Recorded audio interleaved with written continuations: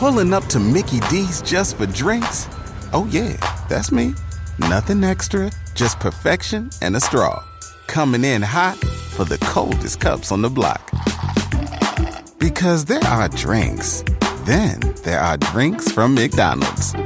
Mix things up with any size lemonade or sweet tea for $1.49. Perfect with our classic fries. Price and participation may vary. Cannot be combined with any other offer. Ba-da-ba-ba-ba. Hi, I'm Meg Wolitzer, Selected Shorts' really funny host. Really. But this week, I'm stepping out of the limelight as people even funnier move up. Guest host Jane Curtin introduces a show featuring comedian Mike Birbiglia and poet J. Hope Stein.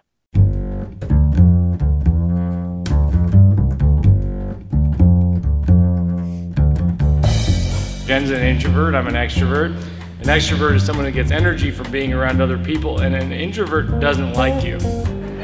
This week on Selected Shorts, Opposites Attract. Mike Birbiglia and J. Hope Stein bring us jokes and poems from David Sedaris, Simon Rich, Zadie Smith, and others. Stay with us. I'm Jane Curtin, and you're listening to Selected Shorts, where our greatest actors transport us through the magic of fiction, one short story at a time. On this edition of Selected Shorts, a celebration of love, children, jokes, and poems.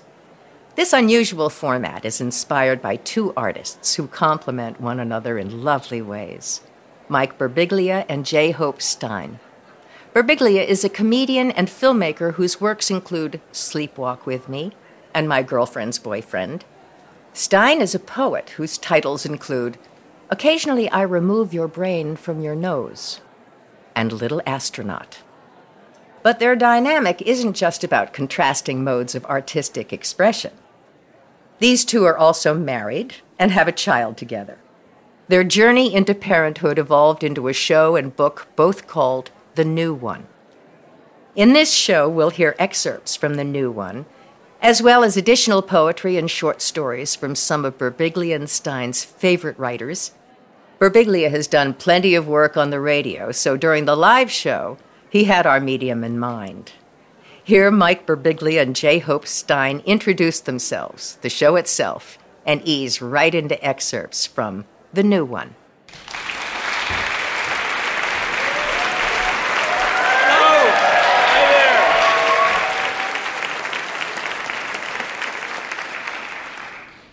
We're honored to be here at Symphony Space hosting Selected Shorts this evening. We've been listening to Selected Shorts forever. We've recently formed an offshoot. I can't believe you're doing this joke right now. Okay, go ahead. Formed an offshoot show called Selected Shirts. It's for people who wear the same shirt every day, who want to mix it up, but they need to be shown the shirts being worn by someone who they wouldn't expect to wear that shirt. And that's how we arrived. It's called Selected Shirts. We joked about the idea of doing that joke. Yeah, I didn't know you were going to do it. I'm surprised. It was kind of a private joke, but... We're a little nervous. We never hosted anything together before. Jen's an introvert. I'm an extrovert. An extrovert is someone who gets energy from being around other people, and an introvert doesn't like you. Or she might like you, but she's going to need me to explain why we're leaving the party. Jen is a poet. She writes under a pseudonym. It's Allen Ginsberg. No, it's J. Hope Stein. But a few years ago, we started writing a show and then a book called The New One about our journey into becoming... Oh, thanks! Into becoming parents. So tonight we thought for Selected Shorts, what two better art forms to combine than comedy and poetry into an evening of jokes and poems, which to our knowledge doesn't exist. We're recording this for the radio, and you might know that. Jen hasn't said a lot so far, so I want radio listeners to understand how much Jen is contributing to this moment in spirit. So by a round of applause, how much do you think Jen is bringing to this performance?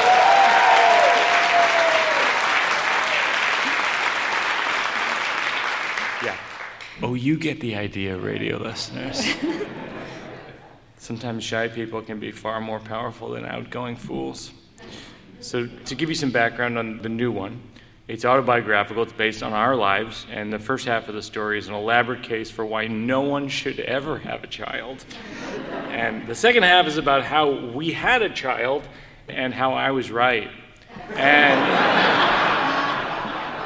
And then how I was wrong. And so the first poem in the book is after our daughter Una was born. Her name is Una, which means one, as in we're only having one.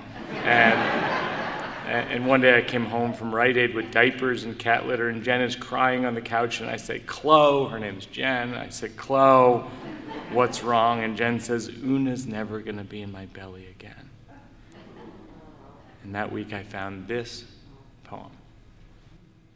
Little astronaut. A newborn rests her head on the earth of mother. Everything else is outer space.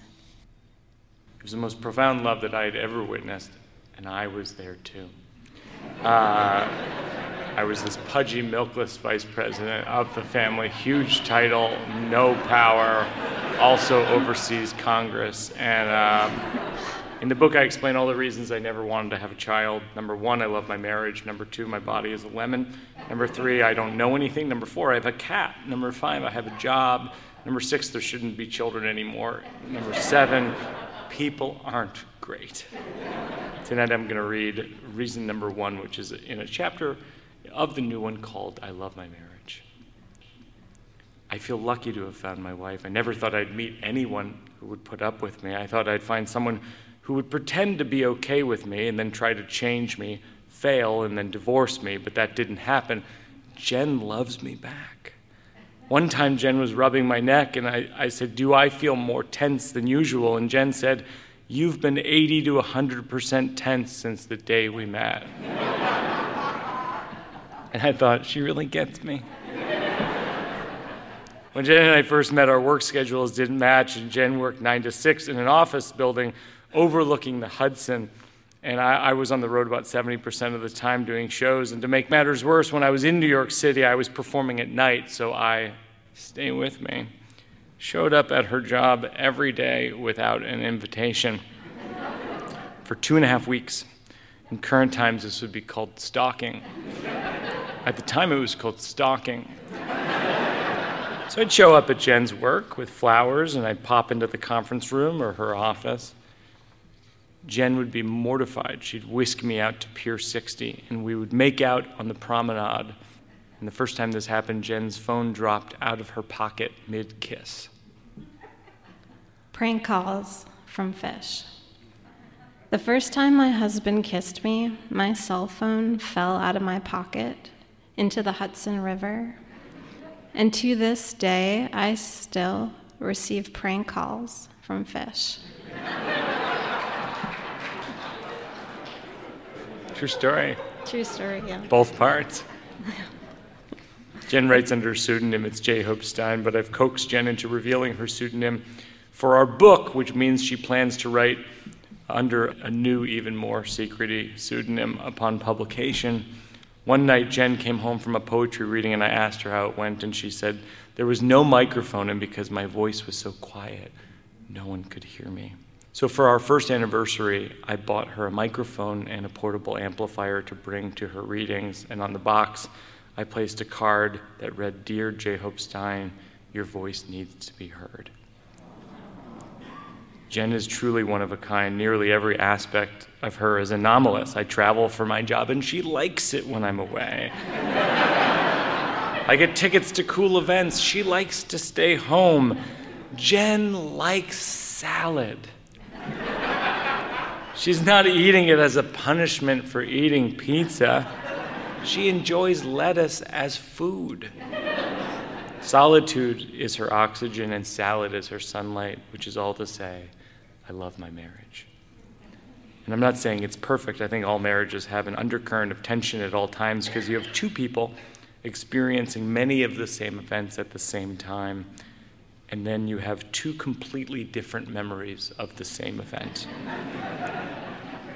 A few years ago, we were in a hotel elevator in Chicago, and I remembered that on the lobby level, there was a cafe that Jen and I loved a few years before. And I said, Chloe, I just remembered you love the cafe at this hotel. And Jen said, who did? And I thought, oh no. Because the subtext of who did was A, that wasn't me. B, that was another woman you were dating. And C, I'm not happy about this. We get to the lobby and the elevator doors open and Jen says, oh yeah, I love this cafe. It's a great cafe. It's a good one. I thought I nearly died in the elevator. I almost had a heart attack 2 minutes ago, and you just casually remembered I'm right. So now, whenever Jen and I have a shared memory that isn't exactly the same, one of us says the phrase who did, which is our way of saying we're both probably wrong. I love my marriage. And look, I don't fall for these wedding cliches where people say two become one. But I do feel like if you're lucky in a relationship, there are moments, and I mean moments. Like this is a moment. That was a moment. There are moments where you feel as if your souls are colliding in a way that no two souls have collided in the history of humankind, and you think, how did I get this lucky? Jen and I hate going to parties, but we love driving away from parties. A few years ago, we went to our friend Katie's birthday, and this lady got up and gave a speech, which isn't a thing. And that's why I remember it so well. She said, last year, Katie and I went scuba diving, and her oxygen tank got stuck in the rocks, and I wriggled it free, and I may have saved her life. I saved your best friend's life. And Jen and I lock eyes from across the room and telepathically project the sentence, we're gonna talk about this for years. And we have. Here's how it comes up. Whenever Jen and I do something sweet for one another, like I have a serious sleepwalking disorder that requires me to sleep in a sleeping bag, for real. And sometimes she'll zip me up in the sleeping bag and she'll say, it's time to put you in your pod. And I'll say, thanks. And she'll say, I saved your best friend's life. And it's never not funny. It literally has never not been funny. I don't want to give that up. I don't want that to change. I don't want a third person showing up and saying, what about me? I'm like, we don't even know you. Which is all to say I'm married to someone who gets prank calls from Fish and has visited a special little cafe in Chicago twice, whether she remembers it or not. I'm married to the Clark Kent of poetry who has saved my best friend's life and for many years shared with me the solidarity that we would never have children. I didn't want to lose that. I didn't want that to change. That was comic and writer Mike Birbiglia and his partner, the poet J. Hope Stein, performing segments of their book, The New One. Now we're going to hear from a favorite writer of Birbiglia's, and I'd wager a favorite of a lot of you listening, the dazzling David Sedaris. In addition to essay collections including Naked and Me Talk Pretty One Day, Sedaris has written fiction too. This is a piece from his book of animal fables, Squirrel Seeks Chipmunk, and it's performed by a comic who has appeared on The Late Show with Stephen Colbert and on the series The Good Wife. While the piece isn't risque, just a heads up, there's a mention of animal anatomy. Here's The Cat and the Baboon by David Sedaris, performed by Carmen Lynch.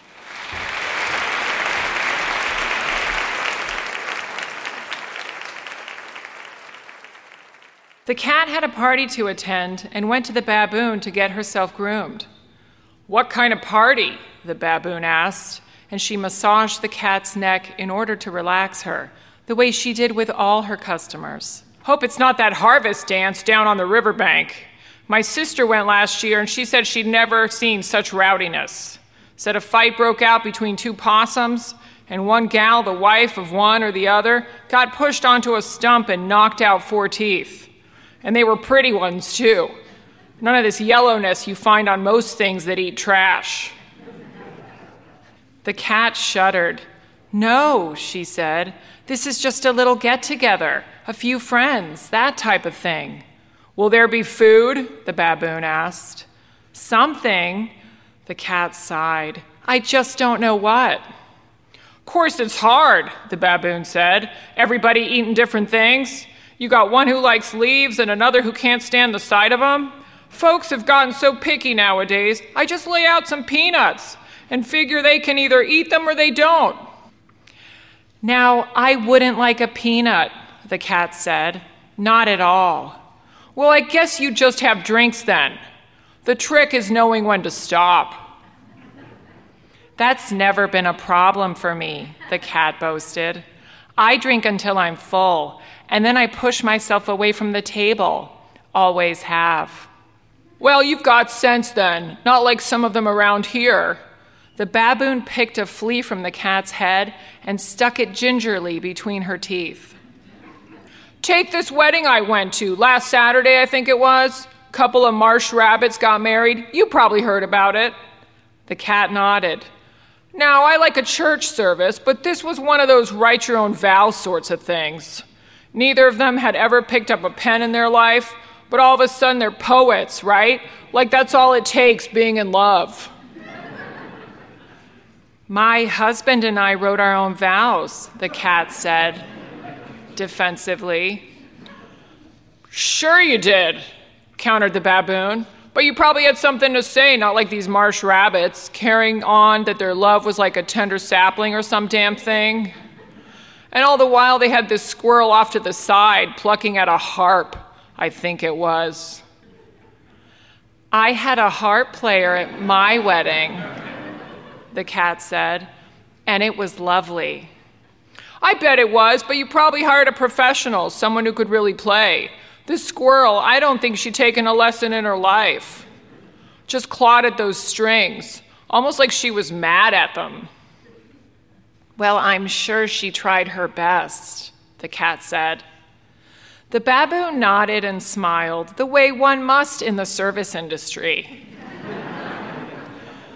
She'd planned to tell a story about a drunken marsh rabbit, the brother of the groom at last week's wedding, but there was no point in it now, not with this client anyway.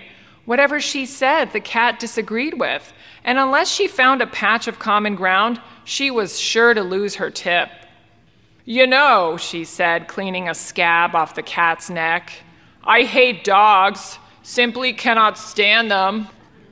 "What makes you bring that up?" the cat asked.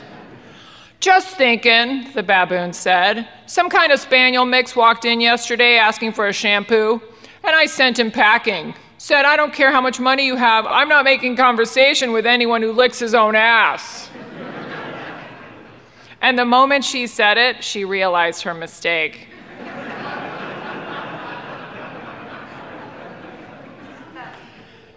"Now, what's wrong with that?" the cat protested. "It's good to have a clean anus. Why, I lick mine at least 5 times a day. And I admire you for it," the baboon said.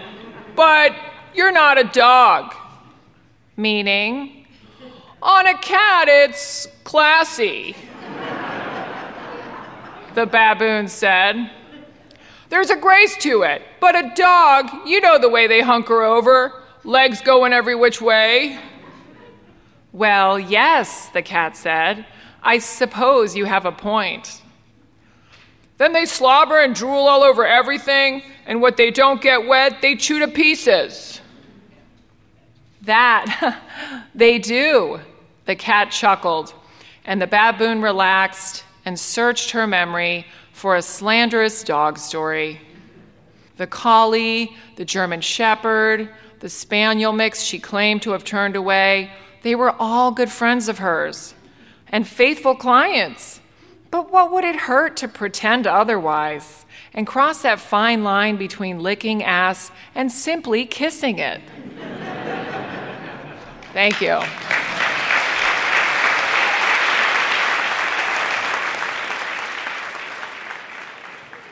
That was stand-up and actor Carmen Lynch reading The Cat and the Baboon by David Sedaris. On this edition of Selected Shorts, we're listening to comedy and poetry that was written by or is beloved by the comedian Mike Birbiglia and the poet J. Hope Stein. As all of the material was performed live at Symphony Space on the same evening, we have wonderful introductions from the hosts themselves. In this segment, Stein reads one of her poems, introduces 2 additional poems as well as the actors who perform those pieces. You'll want to hear what she has to say. It's succinct and personal, and really gives a sense of what to listen for in the verse.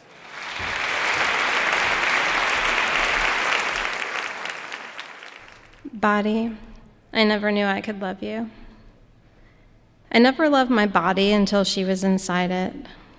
I never loved my breasts until they made milk for her. I never understood why people took naked pictures of themselves until she was inside me. The taut and expanding skin over the relentless womb, the anti-gravitational breasts.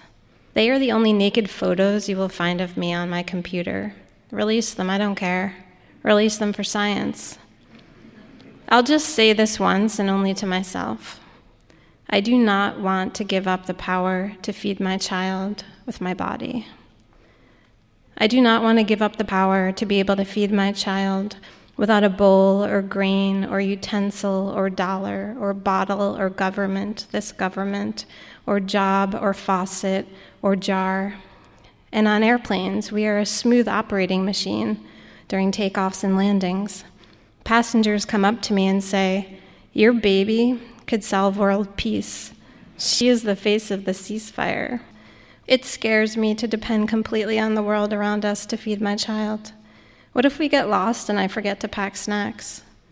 What if the economy dives and we have no money for food, or a natural disaster, or the dictator comes to power, or some kind of attack, or how will I feed her? And what about what bounces and knocks together when I sex? I don't want to give them up. Now we'll hear When I Tell My Husband I Miss the Sun He Knows by Paige Lewis from their wonderful book, Space Struck. I love how playful and romantic this piece is. It is filled with sensual images. Paige's poem will be read by Jane Kaczmarek. Selected Shorts audiences will know her. She's a favorite here.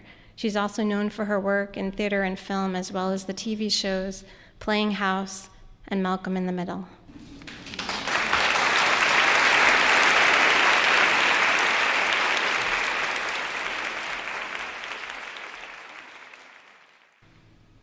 When I tell my husband I miss the sun, he knows what I really mean.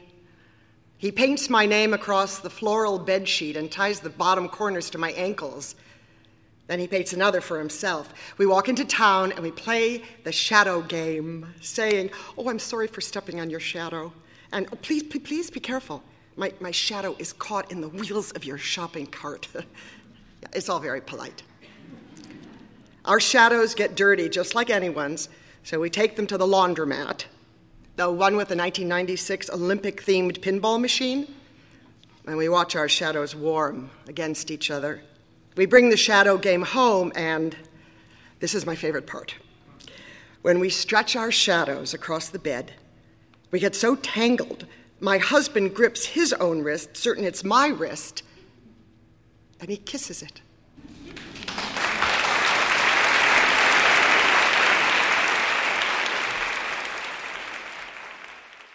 Now we'll hear Rain, New Year's Eve by Maggie Smith. Her books include Goldenrod and Keep Moving. Her poem, Good Bones, from her book of the same title, brought people both hope and perspective in 2016 and was even read during Selected Shorts in 2018.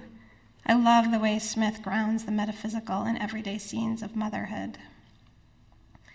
Reading that poem will be Kaneza Shah, a dynamic writer and director and performer whose recent credits include Maze at the Shed and Triptych at the LA Philharmonic.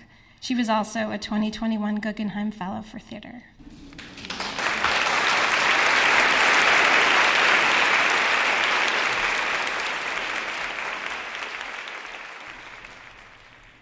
The rain is a broken piano, playing the same note over and over. My 5-year-old said that. Already she knows loving the world means loving the wobbles you can't shim, the creaks you can't oil silent, the jerry-rigged parts MacGyvered with twine and chewing gum. Let me love the cold rain's plinking. Let me love the world the way I love my young son, not only when he cups my face in his sticky hands, but when roughhousing, he accidentally splits my lip. Let me love the world like a mother. Let me be tender when it lets me down. Let me listen to the rain's one note and hear a beginner's song.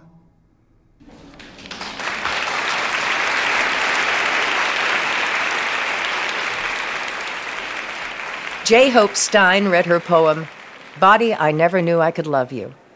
Jane Kaczmarek read, When I Tell My Husband I Miss the Sun, He Knows, by Paige Lewis. And Kaneza Shal read, Rain, New Year's Eve, by Maggie Smith. Each piece was introduced by J. Hope Stein. I'm Jane Curtin. When we return, Martin Scorsese, Ghosts, and the Power of Pizza. You're listening to Selected Shorts, recorded live in performance at Symphony Space in New York City and at other venues nationwide. Across America, BP supports more than 275,000 jobs to keep energy flowing. Jobs like updating turbines at one of our Indiana wind farms and producing more oil and gas with fewer operational emissions in the Gulf of Mexico. It's and, not or. See what doing both means for energy nationwide at bp.com/investing in America. Pulling up to Mickey D's just for drinks? Oh yeah, that's me. Nothing extra, just perfection and a straw. Coming in hot for the coldest cups on the block. Because there are drinks. Then there are drinks from McDonald's. Mix things up with any size lemonade or sweet tea for $1.49. Perfect with our classic fries. Price and participation may vary. Cannot be combined with any other offer. Ba-da-ba-ba-ba.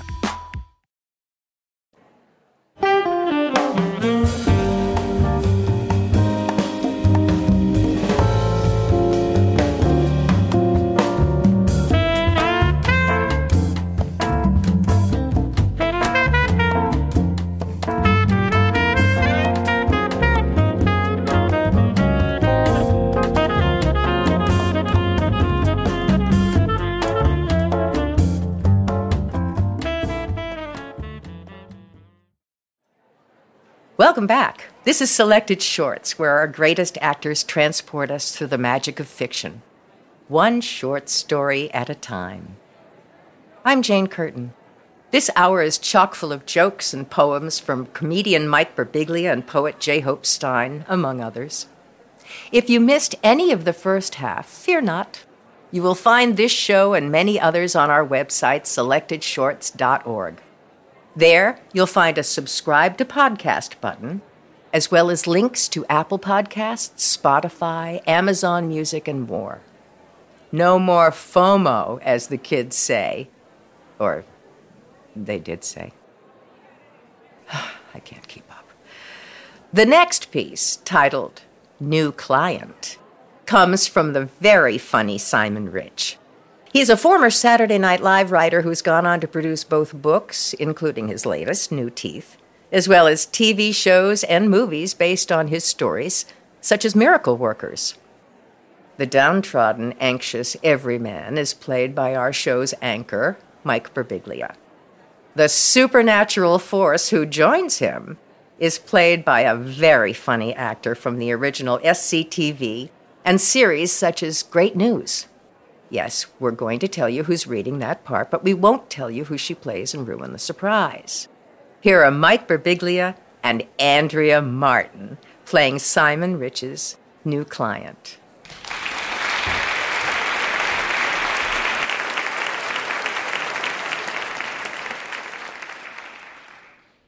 Albie Katz, founder and CEO of Bright Stars Talent, was great at signing actors.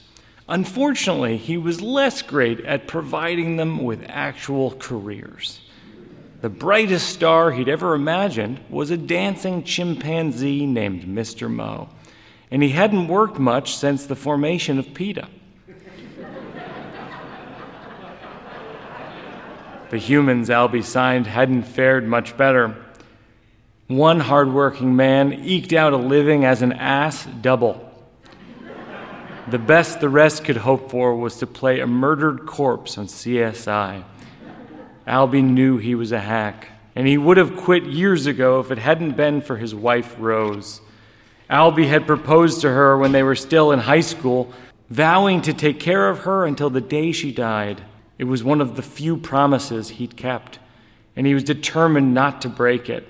He couldn't afford full-time nursing care, but he still earned enough from his roster of corpses and asses to keep her well-fed and content.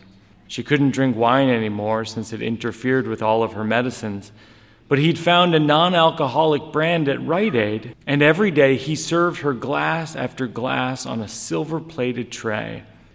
She didn't talk much, but when he stooped down to kiss her, she closed her eyes and beamed, just like she had on their first date. Albie had just tucked her in for her afternoon nap when he heard someone knocking on the door. It started as an eager tap, but quickly intensified into a menacing thump. He didn't bother peeking through the peephole. He was 81 years old with stage 4 emphysema. Who else could it be? Death was taller than he expected, about 8'6", if you included the pointy hood. "Are you Albie Katz?" he intoned in an unsettling baritone. Probably no use in denying it. "Come on in," said Albie.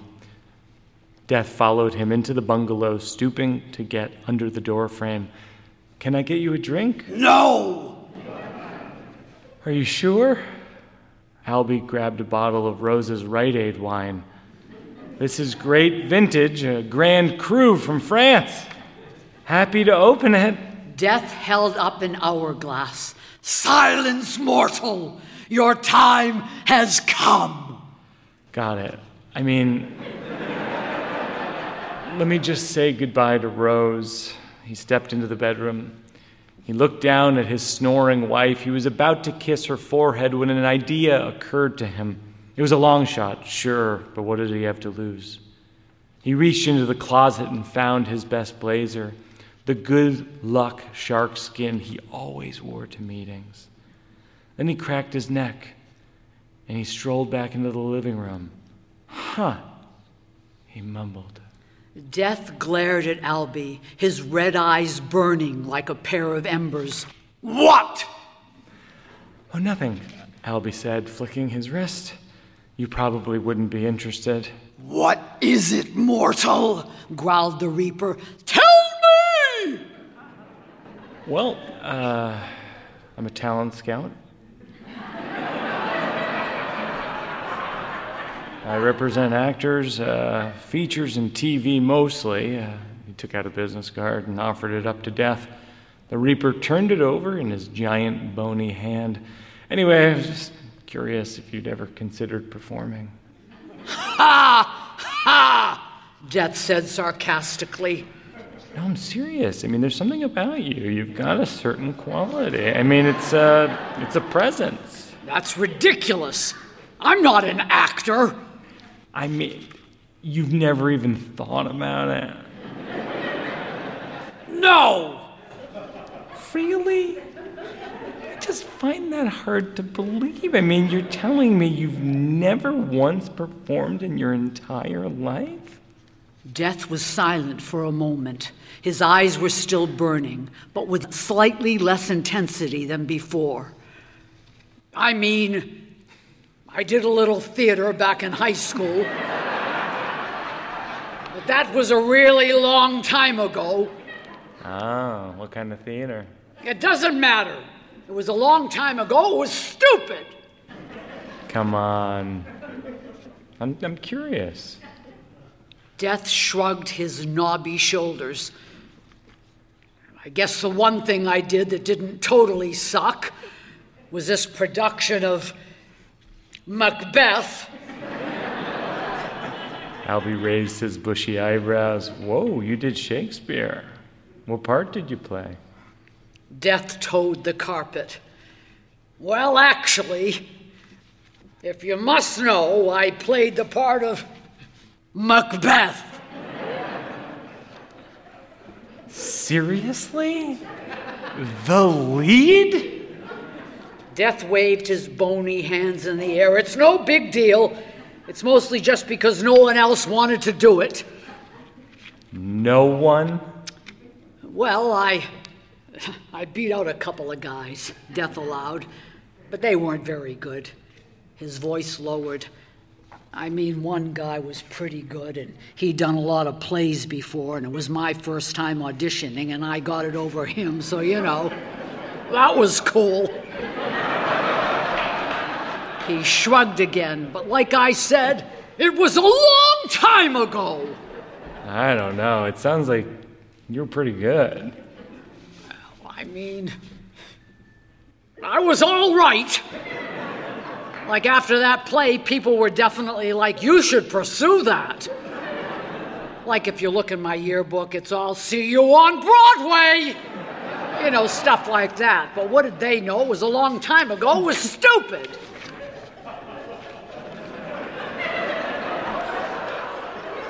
Listen, there's this script making the rounds right now. It's like a Scorsese thing, and he's looking for an actor who's over 8 feet tall and sort of like with a baritone voice and eyes that burn, not too experienced, that kind of thing. And I know you've got a full-time job, and I'm sure he'd be grateful if you'd at least go and meet with him.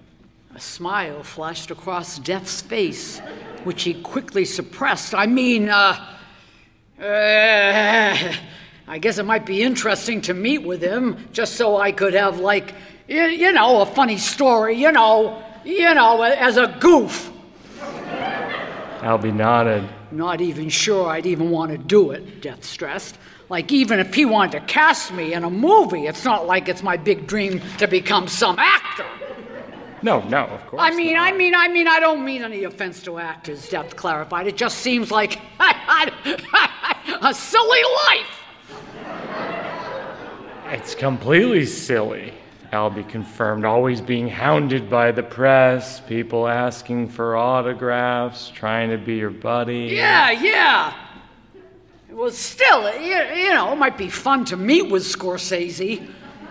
As a goof, Just as a fun, stupid goof. Right. No, of course, as a goof. Gestured at the empty hourglass. Of course, these meetings do take a little bit of time to set up. Death hesitated.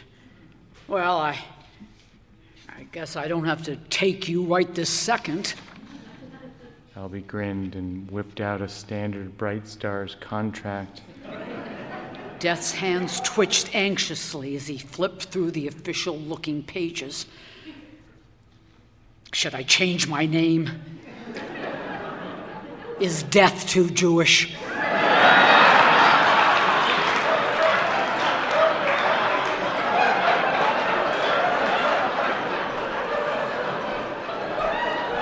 We can discuss later. Death nodded and signed on the dotted line. Okay. So what now? Is it like a thing where you call me when there's something? Yes, I can call you. Cool. He started to leave, but stopped in the entryway. One other thing I might as well tell you about is that I also kind of play a little music, like mostly guitar, but also piano and bass. Good to know. And I took 2 years of tap. Death said quickly, okay, I'll let you get to work. So you'll call me, right? That's how it works? I'll call you. Okay. He floated out the door and vanished in a haze of wispy smoke. Albie heard a rustling sound in the bedroom. He grabbed the Rite Aid wine, went inside, and kissed Rose softly on the cheek. "Who are you talking to, sweetie?" she asked. "I just landed a new client." "Oh, Albie," she said, beaming. "You're the best in the biz." He poured out 2 glasses, and they clinked them together. "I'm not bad," he said.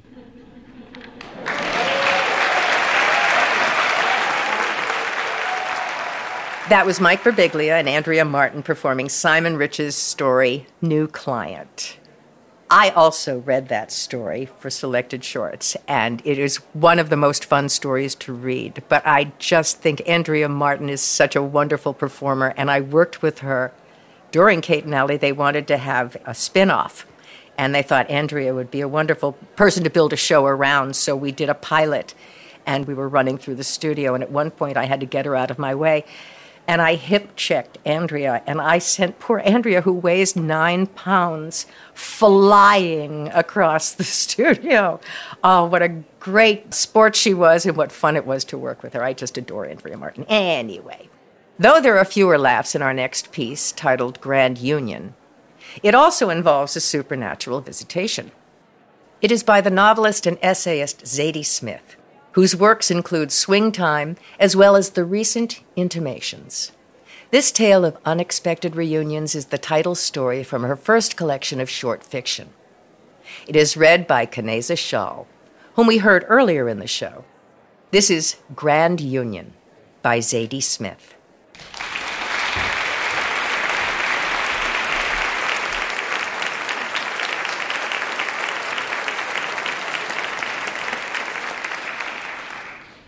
Having screamed at my 6-year-old to the point that she threw herself down on her bed and wept, I felt the need to get out of the house and see my mother.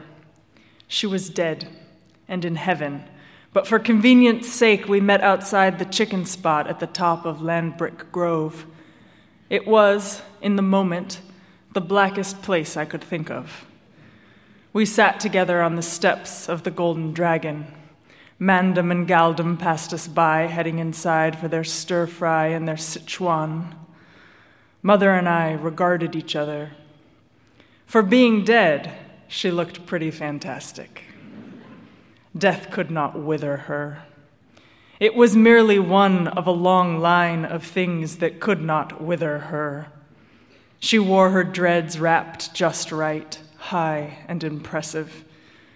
Never ashy, her darkness shone. She looked the spit of Queen Nanny on the $500 bill. "That is not a coincidence," she said, when I mentioned the resemblance.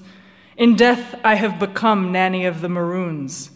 That is, I have always been she, but now it is revealed." "Figures," I said. And she admonished me for using an Americanism and asked if I was still living in those devilish parts. I had to confess I was, but had come all this way, across an ocean, just to converse with her spirit. "Well, you're Asante now," she said, and I was glad to hear it, having always suspected as much. Still, I kissed my teeth to make clear that, like all warrior daughters, I wanted more from my warrior mother, much more, and would never get enough. My mother kissed her teeth in turn, signifying that she understood. Together we surveyed the scene. All around us was carnival detritus, red stripe cans, and abandoned yellow crusts of lamb patty, and broken whistles, and glittering press-on face jewelry, and filthy feathers, and friendly cards from the police, describing proper stop and search procedure, informing us of the limits of their powers. Oh, carnival. While we dance in the August sun, it's wonderful, it's sticky with joy, it's the sweet flypaper of life. But then night arrives, the police hurry us home, we survey the devastated streets. We think, surely we're not going to put ourselves through all this shit again next year. Nanny has gone to carnival every year since 1972. Or maybe only I think that. The borders between me and everybody else have never been clear to me. Maybe all cycles must be respected. The women in our family, announced my mother, do not recognize the women in our family. Well, that seemed cheap and tautological to me, so I went inside to get some chicken. Though it's a Chinese place, it empathizes with its clientele, and that day they were offering inauthentic jerk rice and pea and 2 plastic forks. I watched the daughter of the establishment sigh as the mother of the establishment critiqued her styrofoam box closing technique in rapid Cantonese. And I once knew a girl called Hermione, whose mother would never sit down to eat. She went straight from cooking to cleaning. And if anyone tried to get her to the table, she said, "Oh, no, I'm fine with my little plate here." And then she'd clean up after everybody and pick at the plate like a bird, 1 bite every half hour or so, till it was stone cold and a skin had grown over it, at which point she'd scrape whatever was left into the bin and wash up the little plate too. It was her way of showing love, and it was so exotic to me. I was in awe of it. I went to her funeral. 700 people stood up as one to chant, "She always thought of others, never of herself. But you can only really know the blood you're swimming in." When I got back outside, my mother had assumed the position of an old Obeah woman, legs wide apart, skirt falling in between, toes splayed like a duck. Still, she looked fantastic. Many had been the times she'd eaten the food straight off my plate before I'd even raised my plastic fork. But I could see why the Arawaks once flocked to her. If you're on the edge of extinction, nothing less than Nanny will do. "Yet you can't sing a note," I said to my mother. I was finally getting to the point. And the weird thing is, my daughter sings with soul. Truly. With soul. And I suppose I'm worried about what it all means. Here, my mother and all of the other Obeah women in the neighborhood paused to laugh long and loud at the way worries will sprout on wet, fertile ground, yet rarely care to flower in the kind of drought conditions they themselves had known. "Now, if you ask Billie Holiday," my mother said, with her eyes closed, "she would tell you, no one sings the word hunger like I do, or the word love." "That's not a defense of anything," clarified my mother. "That's just a true fact. Although I'm not a Billie fan myself, daughter, as you know, Radigan is my musical love, then, now, and forever." I stood up. I told her I loved her. I wandered over to the Grand Union Canal, which may well be that river of milk which all the daughters of the world are looking for whenever they go to the hardware store for milk, even though they know full well there's no milk at the hardware store. Hardware, Americanisms everywhere, but also love and recognition of history and the inconceivably broad shadow cast by the Blue Mountains, on top of which you'll find my maroon grandfather, never dying, undead, totally undead, living eternally among his chickens and goats, his parcels of contested land, his dozens and dozens and dozens of out-the-house children, among whom a few bold girls now make their way down the shady side of the mountain, following the tread of my mother and her mother and her mother, moving with necessary speed, not always holding hands.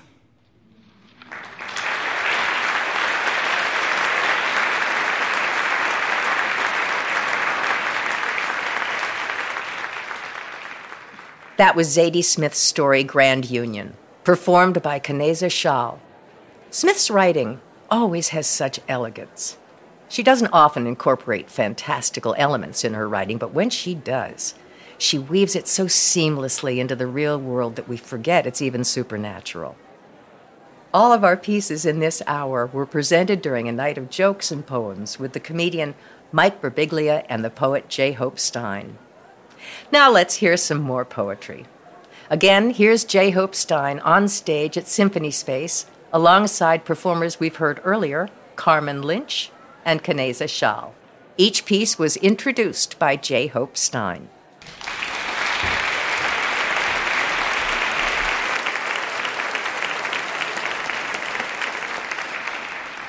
I'm going to read a poem called Wean. When Una and I finally did wean, I wanted to make her part of the decisions. She didn't feel like it was just happening to her. This poem came out of that communication and kind of loops in my head when I think about anything that I'm trying to give up, that I don't want to give up. It's from the book, The New One. Wean.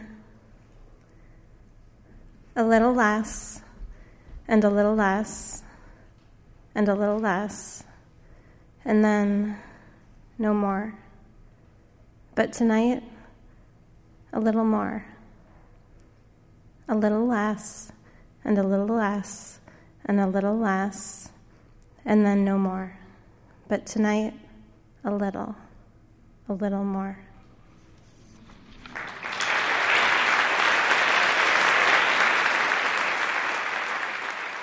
Now we'll hear What I Didn't Know Before by Ada Limon.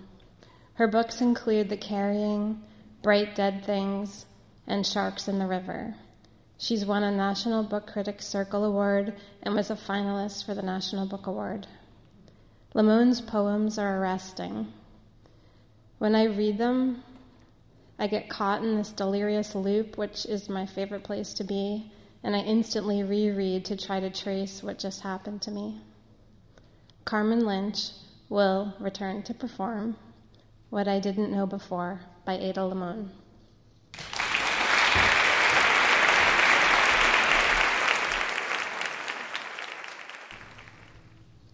What I didn't know before was how horses simply give birth to other horses. Not a baby by any means, not a creature of liminal spaces, but a four-legged beast hell-bent on walking, scrambling after the mother. A horse gives way to another horse, and then suddenly there are two horses.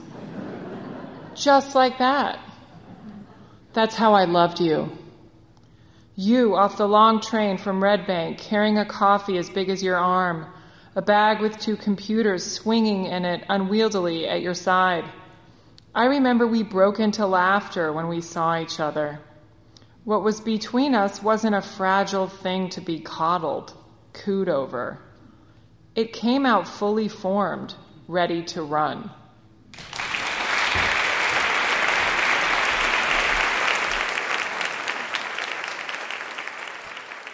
Now we'll hear Praise the Rain by Joy Harjo. She's the Poet Laureate of the United States and the author of important works such as Poet Warrior, Crazy Brave, and She Had Some Horses. I chose Praise the Rain for the way it envelops and surrounds the senses and dismantles the daily narrative of the mind. Keneza Schall will read Praise the Rain by Joy Harjo.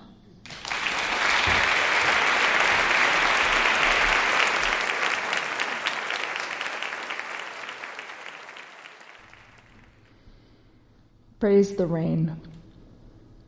Praise the rain, the seagull dive, the curl of plant, the raven talk. Praise the hurt, the house slack, the stand of trees, the dignity. Praise the dark, the moon cradle, the sky fall, the bear sleep. Praise the mist, the warrior name, the earth eclipse, the fired leap. Praise the backwards, upward sky, the baby cry, the spirit food. Praise canoe, the fish rush, the hole for frog, the upside down. Praise the day, the cloud cup, the mind flat, forget it all.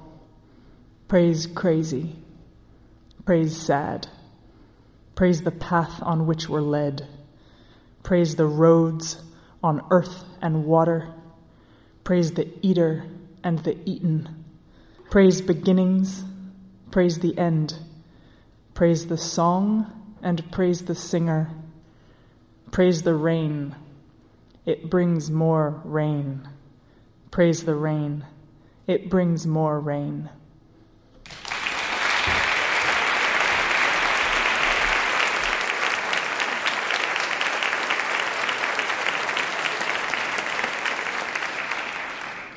That was Ween, written and performed by J. Hope Stein.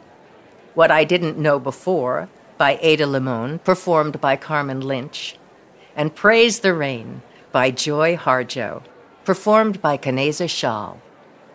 In the final segment of this show dedicated to jokes and poems, we return to comic Mike Birbiglia. This is another essay from his book, The New One, about children, gluttony, and the perfect food. It's called Slice of Life.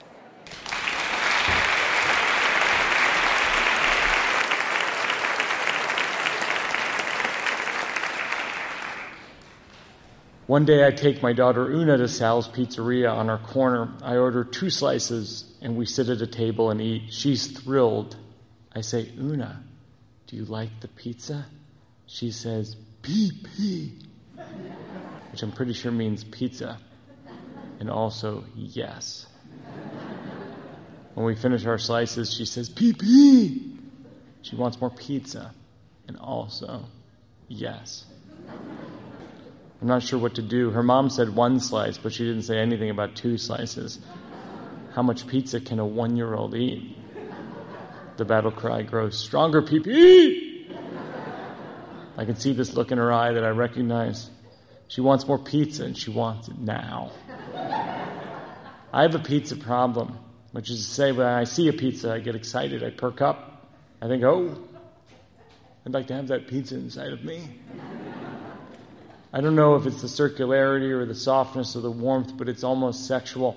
I wouldn't have sex with pizza, but if I ate it in private, I wouldn't mention it to my wife. I'm even excited by the word pizza because it looks like a pizza. Each of the Z's has 2 slices in it. The A is a slice. It's 5 slices in one word, which is a literary device I invented called onomatopoeia. If that's not a Selected Shorts joke, I don't know what is. I like pizza so much, I get excited when I see the word plaza.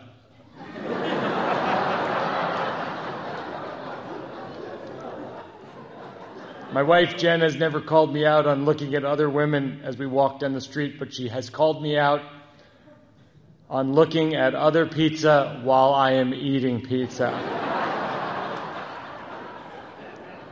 It's a problem. Because not only is pizza chock full of sugar and salt and cheese and fat and bread, but I can only view pizza as a single serving, when in fact more often than not it's designed for 3 or 4 people. That division somehow doesn't compute for me. My brain thinks 1 pizza for 1 person. PP! There's no logical way to partition a pizza. A typical configuration is 3 people sharing an 8-slice pie, which doesn't divide evenly.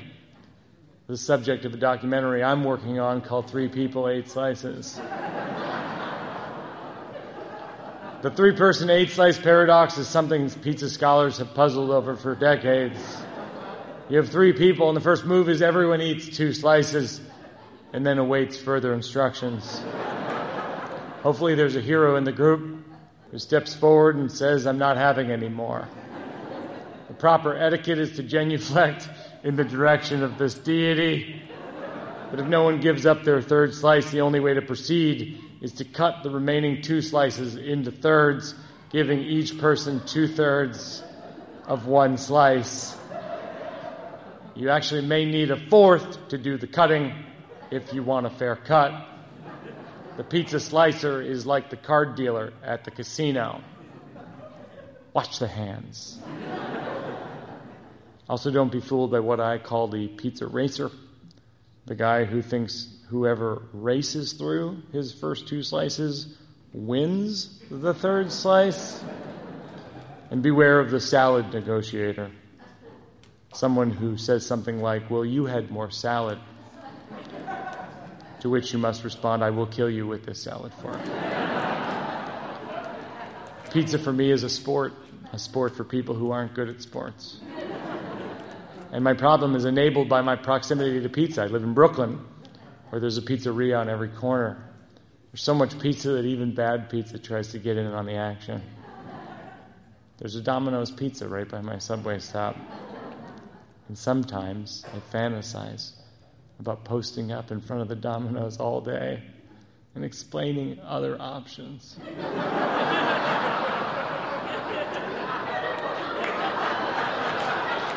I've never read that aloud to a group of people. And it makes me laugh because it's true. And you're laughing like it's a joke. It's a thing I think about. Like, that might be a good way to spend a day. This is not meant to be judgmental. I don't believe there's such a thing as winners and losers in life, but I think if you live in Brooklyn and order pizza from Domino's, you're a loser. I don't believe in heaven or hell, but I believe if you order a Brooklyn Domino's pizza, you are going to hell. This is based in Scripture. In the Old Testament, there's a passage where the serpent appears to Eve in the Garden of Eden. The serpent offers Eve a bite of his Domino's pizza. You probably know this. Eve says, no thanks. I spoke with God. He said it's the worst pizza created in the last 6 days. Serpent says, look, it's 3 a.m., nothing else is open. Eve takes a bite, here we are. It was the original sin. Beyond the perfection of the food item itself, pizza is a Band-Aid for so many problems. I forgot to make dinner. Order pizza. I'm lonely. Order pizza. I have no utensils. Order a pizza. Pizza is a food I've called on in a jam my whole life. When I've been told by an audience that nothing I've presented to them is funny or entertaining, pizza has told me I liked it. And you know what, Mike? I like you. Pizza is not just the perfect blend of ingredients, but of nostalgia. As a kid, I spent countless half days of school with Michael Cavanaugh and Matt Beaton playing scrappy backyard football and eating way too much pizza at one of 3 Shrewsbury pizzerias within a half-mile radius. Pizza in movies, pizza in Friends, pizza in Jen, pizza at birthdays, pizza after my wedding, and now pizza in Una. The combinations of pizza and people and things I love are countless. The memories are vivid and endless. When I think about changing my diet because of type 2 diabetes, it's the thought of cutting out pizza that crushes me. Then one day I have a realization. I can't stop eating pizza, but I can eat 1 slice. This isn't based on a doctor recommendation. It's a logic that occurs to me that the amount of bread and sauce and cheese in a single slice isn't the problem. It's the gluttony of eating 8 slices that's turning my body into the size of 8 people. So I do it. Change my personal pizza policy. 1 slice every week, sometimes every 2 weeks. 1 single dinky slice. And I love it. I'm going to risk offending pizza purists and say I love it more. The idea that I can taste greatness but resist gluttony, that I can sip the richest nectar of the gods but not drink everyone's syrup. Within 6 months, I lose 10 pounds. My cholesterol goes down, my blood sugar as well. Not where I need it to be, but enough that I know I'm moving in the right direction. I started to apply this principle to other parts of my life. I don't need to tour 112 cities. I can tour 20, just a slice. I don't need to work 7 days a week. Some weeks I can work 3, just a slice. It's part of a larger strategy to become a whole member of my own family. 1 slice, that'll do. As for Una, she gets the second slice.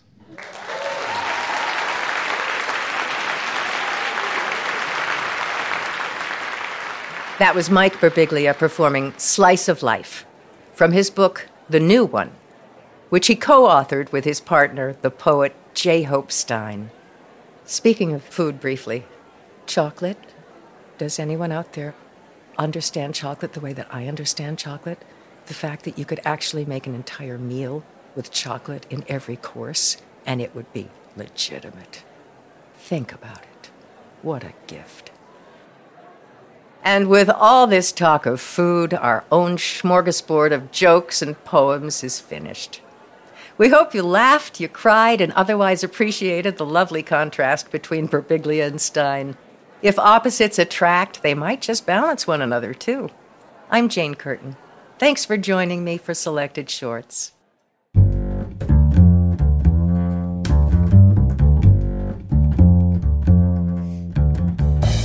Selected Shorts is produced by Jennifer Brennan. Our literary team is Matthew Love, Drew Richardson, and Vivienne Woodward. Our director of marketing is Mary Shimkin. Our radio producers are Sarah Montague and Jenny Falcon. The readings were recorded by Miles B. Smith. Our theme music is David Peterson's That's the Deal, performed by the Deerdorf Peterson Group. Selected Shorts is supported by the Dungannon Foundation, creator of the Ray Award for the Short Story. Support is also provided by the NYC COVID-19 Response and Impact Fund in the New York Community Trust, the Howard Gilman Foundation, the Schubert Foundation, the Sharina Endowment Fund, the Blanchette Hooker Rockefeller Fund, the Achilles and Bodman Foundation, the Henry Nias Foundation, the Consolidated Edison Company of New York, the Michael Tuck Foundation, the Vita Foundation, the Axe Houghton Foundation, the Lemberg Foundation, and the Grodzins Fund. Selected Shorts is produced and distributed by Symphony Space.